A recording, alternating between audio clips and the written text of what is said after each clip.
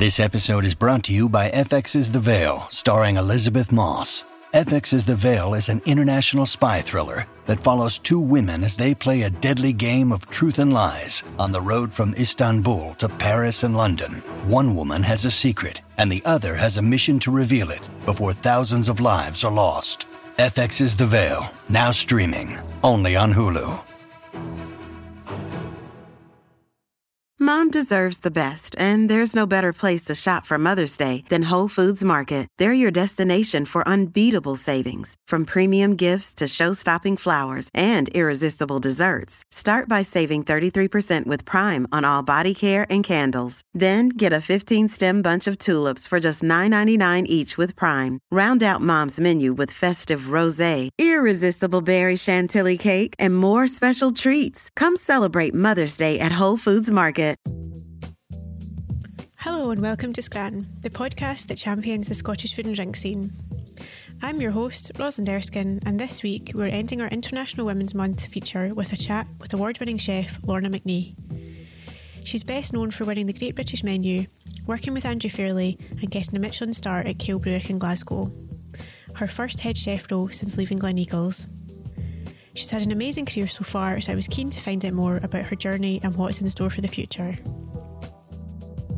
So if you could just take us right to the start of your career, because I know we've got quite a lot to kind of chat about of all the things that have happened recently, but if you could take us back to the beginning, how did you get into the hospitality industry? I kind of fell into it, to be honest. I was at school and I was working as a kitchen porter in a small Italian-run family restaurant. I was trying to get into photography school, and I didn't get into photography school. And the head chef that was at the Italian restaurant at the time kept saying to me, I see you watching me. I can tell you're interested. Why don't you cook? And I kept saying, no, I don't want to cook. I'm not interested. It's not what I want to do. And he kept persisting and persisting. And then when I'd applied for photography school, I didn't get in. I was like, well, what else am I going to do? I'm not the most academic. So I was like, okay, fine, I may as well just go and cook because I don't know what else I'm going to do. And my head chef seems to think that I'm interested. So I went to college, I started doing that, and just so happens that I was quite good at it and I fell in love with it. I got a lot of support and a lot of encouragement off of lecturers, which I'd never had when I was at school. And people kind of telling me I was actually good at something for once made me want to be better at it and to try harder. So that just kind of continued from there. And then when I was finishing up my time at college, they had suggested I'd go and stage somewhere, which is just like work experience. So I went down to Gordon Ramsay's for 2 weeks at Claridge's in London and done 2 weeks there. Was offered a job at the end of that, but I had thought I'm not too sure if London's the right move for me because I always kind of wanted to stay in Scotland. And so after I spent my 2 weeks there, I'd learned a lot, seen a lot, went back to college, had told them my thoughts, and they said, okay, I had a great lecturer, and she said to me, why don't we go and eat at Andrew Fairley's? It's a 2 Michelin star, and you can see what you think of that. So that's what we did. We went to Andrew Fairley's, we ate dinner, and it was probably the best meal I've ever had in my life. Like, that's like my main food memory was kind of eating dinner there. It was the first time I tasted food and thought, oh my God, this is how good food can actually taste. And from there, I wrote an email asking them if I could go for a stage. So I went there for 4 days and all the chefs in there were saying to me, we're looking for chefs. You should ask Andrew for a job. So whilst he was eating his staff tea, I tapped him on the shoulder and said, any chance of a job? And he said to me, well, if you come back and speak to me again at some other point, we can have a conversation regarding it because, are you sure you want to do this? It's very hard. It demands a lot from you. A lot of bigger, stronger people than you come in with more experience and they've not managed to do it. And I was like, no, I really want to do it. So he said, go away and think about it for a week and then come back. So I went back in a week later, dressed in kind of interview attire and, just said, I do want to do this. And I did. He gave me a job. He said, okay, we'll start you as an apprentice because you've not got a lot of experience at this level. Started as an apprentice. I made lots of mistakes. I ruined lots of things and then just learned from there basically as a young chef. I think it was 20 or 21. And kind of worked my way up the ranks there. Went from apprentice to commis chef, to chef de partie, to junior sous, to sous chef. Just kind of worked my way up. And then along with my time at Andrew Fairley's was encouraged to do competitions. So I done Game Chef of the Year, which I won in, I think it was 2016. And then 2015 maybe. And then I went on to do Scottish Chef of the Year, and I won that. And then I was approached by Great British Menu to go and do Great British Menu, and then done that 2 years running. And then that took me to looking for more challenges within my career. I was always challenged when I was at Andrew Fair. I was always challenged to do something, something to keep me interested, something to challenge my ability, something to keep me interested, to keep me learning, keep me going. And then it came to the point where I felt that I had done my time at Andrew Fairless and started looking for other ventures, and was approached by the team at Kilbrook asking if I wanted to join their team and be their head chef. I decided to do that. And then this year, thankfully, after a very rough year, managed to win a Michelin star, and that takes us to where we are now. It's it's great. It sounds like a great journey you've been on.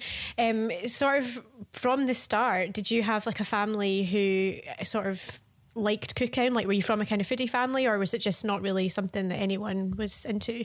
No one in my family can cook or does cook, and that's not saying I was brought up on beans and toast. We got meals cooked for us, but no one's a cook. No one's interested in it. It's never been anything in my family. So I guess that's why I was never really interested in it until I was kind of put into it and started learning for myself. And if you wanted to do photography, you're obviously quite creative. And at some point, did those two things, like your creativity through photography and cooking, did they come together? Did you realise that it actually could be quite a creative profession? Yeah, I think so. I mean, when you're plating up food, you're looking at what's on the plate. You want it to look picture perfect. I mean, that's what you're aiming for. You're wanting something to taste fantastic. That's at the end of the day, it must taste good, because it doesn't matter how good it looks. If it doesn't taste good, then there's no point in it. So actually being able to make things taste nice, but then have that artistic side of wanting things to look nice and knowing how to present things, obviously came into play at some point. And what was it like winning the Great British Menu? I know that's due to be back on TV soon. How do you think that changed your career, if it did? That was amazing. I think it changed my career in the fact that more people then, I guess, began to know who I was in the industry. So I think that obviously it definitely helps you get more out there within the industry. People see what kind of food you do, and they kind of learn a little bit more about you, and it just gets your name out there a little bit. I mean, there's lots of, these things help propel chefs into other things. Like, there's so many, when I was a young chef, there's so many great chefs that were on there. You had Marcus Waring, Sat Baines, Tom Aikens, all these amazingly great chefs who've achieved a lot in their career. So to be able to ask to go on it, you think, of course I'm going to go on it, because I know of all these chefs. So, obviously stands up in good stead if they can get to where they are from, doing this program, then maybe I can get to there as well. And it definitely helped get me a little bit more noticed, I'd say, but not in a big-headed way, just in the fact that that's when people do start to approach you to say, would you like to be head chef here? Would you like to do this? Would you like to do that? It just helps you build up your portfolio. And obviously you're very well known now because you won the Michelin star for a Glasgow restaurant for the first time, I think, since Gordon Ramsay's in 2014. I think he still had it then. So how did that feel, and how do you think that is going to change your career from this point? I mean, it's massive. I mean, as a young chef, when I started, as soon as I started working at Andrew Fairley's, my goal was I'm going to be a chef to get a Michelin star in Scotland. That was my goal. And to actually achieve that is massive, and it's really exciting. So it's one of those things that, I mean, it will definitely change my career. I've always worked at a high standard, because that's kind of how I've been brought up in the industry. You take good produce and you do a little to it and you make it taste fantastic, and your food will always speak for itself. But I think now there's going to be, I put a lot of pressure on myself anyway. It's the type of person I am. I'm a bit of a perfectionist and want everything to be perfect all the time. So I think now with the Michelin star above my head, it gives me even more pressure to make sure that people are coming with that expectation. People aren't coming now just to a nice restaurant where you're cooking. They're coming to a one Michelin starred restaurant. So you need to be able to excel those expectations, so we can no longer just think of ourselves as a 1-star restaurant. We need to think of ourselves as a 1-star restaurant and a quarter. to make sure that we are exceeding those expectations and making sure people are coming and enjoying exactly what it is that they came to enjoy. Which I'm sure they will, because it's I'm sure everybody can't wait to get out and eat in restaurants again. It's been a bit of a weird year, especially this is your first head chef role and it's been in the middle of a pandemic. Has that been quite stressful and weird? I only really had my head chef job for 3.5 months, and then we had to close down again. So it's like I was just getting my team to that point where we're all starting to gel. We're all starting to understand how, I'd like to work, and we're understanding each other and knowing how each other tick. Because, in my first head chef role, it's realised as a manager, everybody's got different personalities and you have to deal with every single individual as an individual. It's not just a collective. So to then have to get to a point where I was finally getting there and then have to close down is taking a big hit, and it's not been great. But we're trying to keep everyone's momentum up, and now that we're actually going to open up again, it's amazing because you can start thinking about actually putting things on plates, thinking about what dishes are going to look like, what things are going to taste like, and every single person in the restaurant is so energized by it, and everybody's so excited to start cooking again that it's been a hard year, but it's definitely coming to the light at the end of the tunnel where we're going back into it, opening up with a Michelin star. So what more could you ask for? You've mentioned you worked with Andrew Fairley from quite a young age, and you did some work with Gordon Ramsay. And in my mind, it's like Gordon Ramsay, crazy shouty, Andrew Fairley always seemed quite calm. Was that the real life experience of both?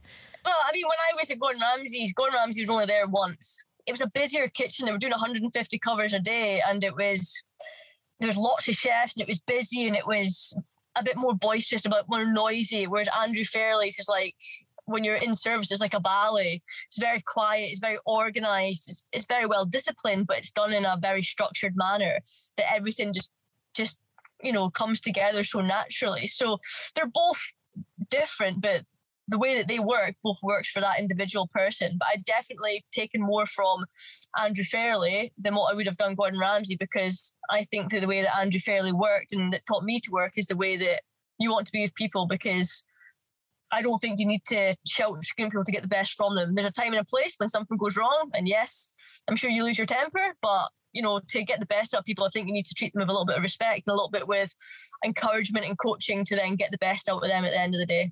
Yeah, because I think sort of traditionally a chef role is seen as quite masculine, and it can be quite aggressive and shouty, and obviously that's not always the way it has to be. But would you have any advice for someone who's looking to get into the industry that might be kind of put off by that perception? Yeah, I think find the right coach, find the right head chef. You're going to go into places where they still have this, this is what they perceive and this is what they want to do. They want to be shouting, they want to scream, they want to do all this stuff. And that's just how some people like to work. But if you're someone who doesn't react well to that kind of confrontation, you need to find the correct head chef and the correct coach that's going to actually coach you through that.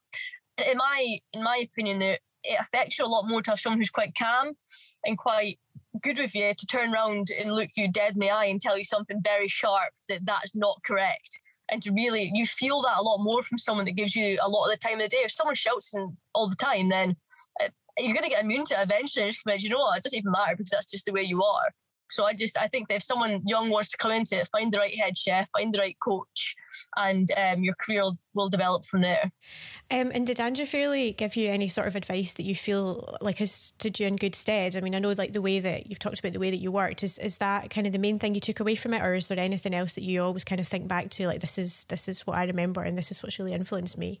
I mean, what's influenced me is how to deal with people, humanely and be nice, and that's the way to coach people and to teach them. But I mean, it's just the main things that I took away from Andrew Fairley's restaurant is organisation and discipline and timing. If you get those three things to in sync with each other, your kitchen will always run smoothly. If you've got the right people in the right place and you tell them this is exactly how it does, and you've worked out a very tight timing system and everyone's disciplined, everyone's organised, there's nothing that can go wrong. You just need to, if you've got those things in place, it'll run smoothly. And that's kind of what I've taken away is massive. Like in Andrew Fairley's, we're all like soldiers. We are literally like your shoes are polished, your whites are ironed, and you're all really one team, and it flows so well. And that's what I take with me, is that's how I want my team to be. We're all we're all aiming for the same thing at the end of the day. And you obviously, we talked about Michelin stars. How do you think the landscape of dining in Glasgow might change if more are kind of given out? Because obviously this is yours is the first one for quite a long time, and there was a lot of discussion about why that hadn't happened, and Glasgow does have fine dining restaurants. It's just maybe not the same as say Edinburgh. But how do you foresee it kind of changing as more stars are potentially given out? I personally think Glasgow's got a really great food scene. I think that it's all very there's different, like if you take let's take Ox and Finch for an example, and their other restaurant, Capal, they're different restaurants, but they're still very, very good in where they stand in food. It's simple food done well. If more stars are given out, great. It'll bring, I think, more tourism, more people to Glasgow. There'll be then more sales in hotels because people will find us more of a destination to come to. But the food culture in Glasgow is great, and I don't think that people should come just to eat Michelin-starred restaurants. Obviously, I want them to come and eat at our restaurant, but come to us one night, eat in a Michelin-starred restaurant, then go down to Ox and Finch and taste some really good food that's a little bit different and a little bit, a different way to eat it. There's so many great places in Glasgow. I just think that people, maybe now that there's going to be some more Michelin stars, people will come to Glasgow more for the food scene, and then they'll experience some other little places as well. And obviously, as we said, you're opening up soon. So what can customers expect from your menu when you do open? We are planning on doing tasting menu only once we reopen, but I don't think that'll be the case when we first open. I'm really not sure. We have to look at restrictions currently and when we are going to open up. And once we have a date of opening up and when we know how long people can eat in our restaurant for and, the time scale of things, then we can decide exactly what our menus are going to be. Until that point, all I can say is that it'll be great Scottish produce and it'll be cooked to the best of our ability. And there might be some little surprises in there as well. So during the pandemic, you did your cook at home boxes, which were sellout success. Did you enjoy that, or was that just one of those things that you felt like you were doing just to kind of keep ticking over? I wouldn't say that I enjoyed it as such. I mean, it was good because I managed to keep my team together. I managed to keep everyone's mental health good. I managed to make sure we were all still there supporting each other. And it was nice to just be able to touch some food at the end of the day. But I mean, I think it's there because it's one of those things that people wanted, and it was good to be able to show people that we're still here, we're still alive, we're still cooking for you, and we'll continue to do so until we can open up. So I think that it was necessary for us to do something like that so people can still see us there. And there was certain enjoyments, like we done a Michelin box just a few weeks ago, or a kind of more of a tasting menu box, which was really enjoyable because the guys got to, play with some good ingredients. But, there's a lot that comes into play with cooking a box. It helps you think about things in a totally different way because you need to think that, okay, it's a large volume of numbers, which is what we usually do. How can we make this simple for people to cook at home so it's not, they think they're getting a great experience at home, but they're not having to do too much, so it's still relaxing time for them. So there's actually a lot of thought that goes into it. So that's actually made me open my eyes to other things that we might be able to do in the restaurant and stuff like that. So it has definitely been a worthwhile experience. But I'd rather be putting food on plates than in boxes. Yeah, I've heard that from a couple of chefs that I spoke to. Sick of the plastic boxes. So obviously you've mentioned seasonal Scottish produce, which I think people are getting more interested in, like the provenance of things and like seasonality. So what advice would you give people about cooking seasonal Scottish produce at home? Like, how do they know what's in season? Like, how, what would you recommend that where they shop, if it's not the supermarket? Like, how could you try and like cook more seasonally at home, basically? Yeah, if you go to anywhere that's like a green grocers, I mean, there's Roots and Fruits in Glasgow, for example. If you were to go there, then what they've got in their shop will be seasonal because that's what they'll buy. So in the supermarket, obviously, you can get lots of stuff, but if you go to an actual green grocers, you're more likely to find or see what is a seasonal produce there because they're going to buy in exactly what is seasonal. And I think it's important to eat seasonal things because that's when they're at their best. If you buy asparagus in December, it's not going to taste nearly as good as what it tastes like just now. Me and my partner had asparagus last night, and her first thing was like, is this in season just now? Because it tastes great. And I was like, yes, it is in season just now. That's why it tastes the best you're going to get it. Jersey Royals are coming into season just now, which is, I'm not a fan of potatoes, but I'd eat Jersey Royals all day long because they taste like a potato. They actually taste great. So it's one of these things where if you buy seasonally, you're going to be able to taste the difference. And if you're unsure of what's seasonal, go online, go BBC Good Food, search for seasonal produce, and you'll get a list of things. I mean, I think seasonality is a main thing in spring and summer here. And, just a late summer, because at springtime, you've got wild garlic, wild leeks, asparagus, all these sort of things. Then you come straight into your peas and your broad beans, and then you've got berries and all these sort of things. So everything kind of flows through summer seasonally.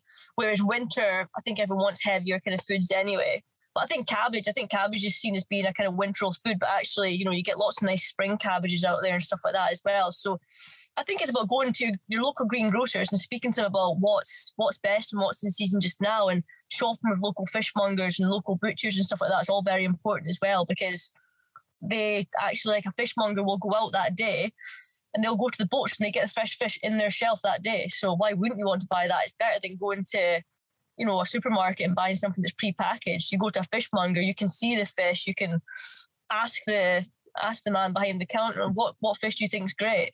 Okay, we've got some halibut here, you should taste that, it's fantastic. Like, I think that's what it's all about. It's that interaction with the food and with the supplier that's quite important. And if you weren't cooking sort of seasonal Scottish dishes, what cuisine would you cook? For example, like, would you be interested in doing like Italian or anything like that? Yeah, well, I was just going to say Italian. Working in an Italian restaurant, I think I have a soft spot for it in my heart. Like, I love Italian produce and I love Italian food and all this sort of stuff. So that would probably be my go-to. And I got an uni oven not long ago, an uni pizza oven. So I'm having fun playing with that just now. Yeah, I've heard about them. Are they good? Fantastic. So you can use them for anything. Like, me and my partner made cookie dough in the other night.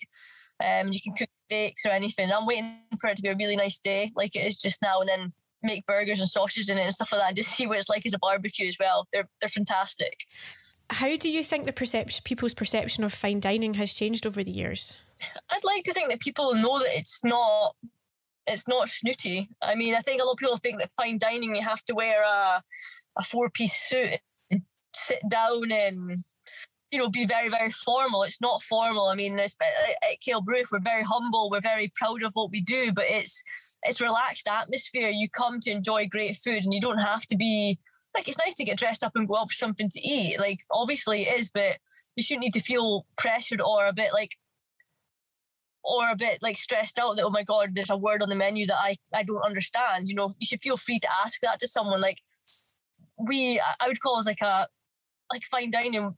They call it that, or Michelin stars, because we've earned these. We love what we do, and we try and put the best into what we do. And I think that maybe it's seen as being pretentious, but it's really not. It's just we're putting the best on the plate that we think, and you should come and try it, because it's one of them that it is relaxed. And trust me, you'll enjoy the experience that you get. And if you don't, then we've not done our jobs correctly, which is what we're here to do. I do need to come and try it, because you're literally about 20 minutes down the road from me, so I'll be there. What are your plans for the future? You've had quite a lot obviously happen in the last wee while. What do you see your future being? To be honest, I just want to be open just now. I just want to be open, running a Michelin-starred restaurant. I mean, as I say, we're not going to stay at 1 star. I'm not saying that we're going to get 2 stars next year. I'm just saying we're going to keep progressing, and we're going to keep trying to get better, keep trying to be innovative. And for me now, like, I've achieved what I always wanted to achieve. So for me now, genuinely, it's about putting that onto my younger chefs and seeing them grow and watching them grow. I've got 2 chefs that are about to compete in Scottish Chef of the Year next month, and I really want them to do well in it. I mean, so I'm trying to coach them through that, give them advice. And all I can want now for going ahead is that my chefs go on and do some great things in their careers. So the last couple of bits of the podcast are kind of quick fire questions. So the first one is not really quick fire, but if you could invite 3 people to a dinner party, whether they're dead or alive, who would they be and why? Okay, Andrew Fairley, because he's my mentor and I love him to bits. Claire Smith, because I think she's just amazing. I think she's really fantastic at what she does.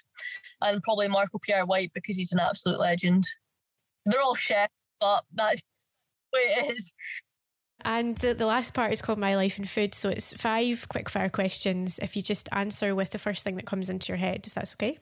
Whenever I'm hungry, I think of... Crisps. Comfort food for me is? Cheese toasty. My favourite childhood dessert is? Jelly and ice cream. My food heaven is?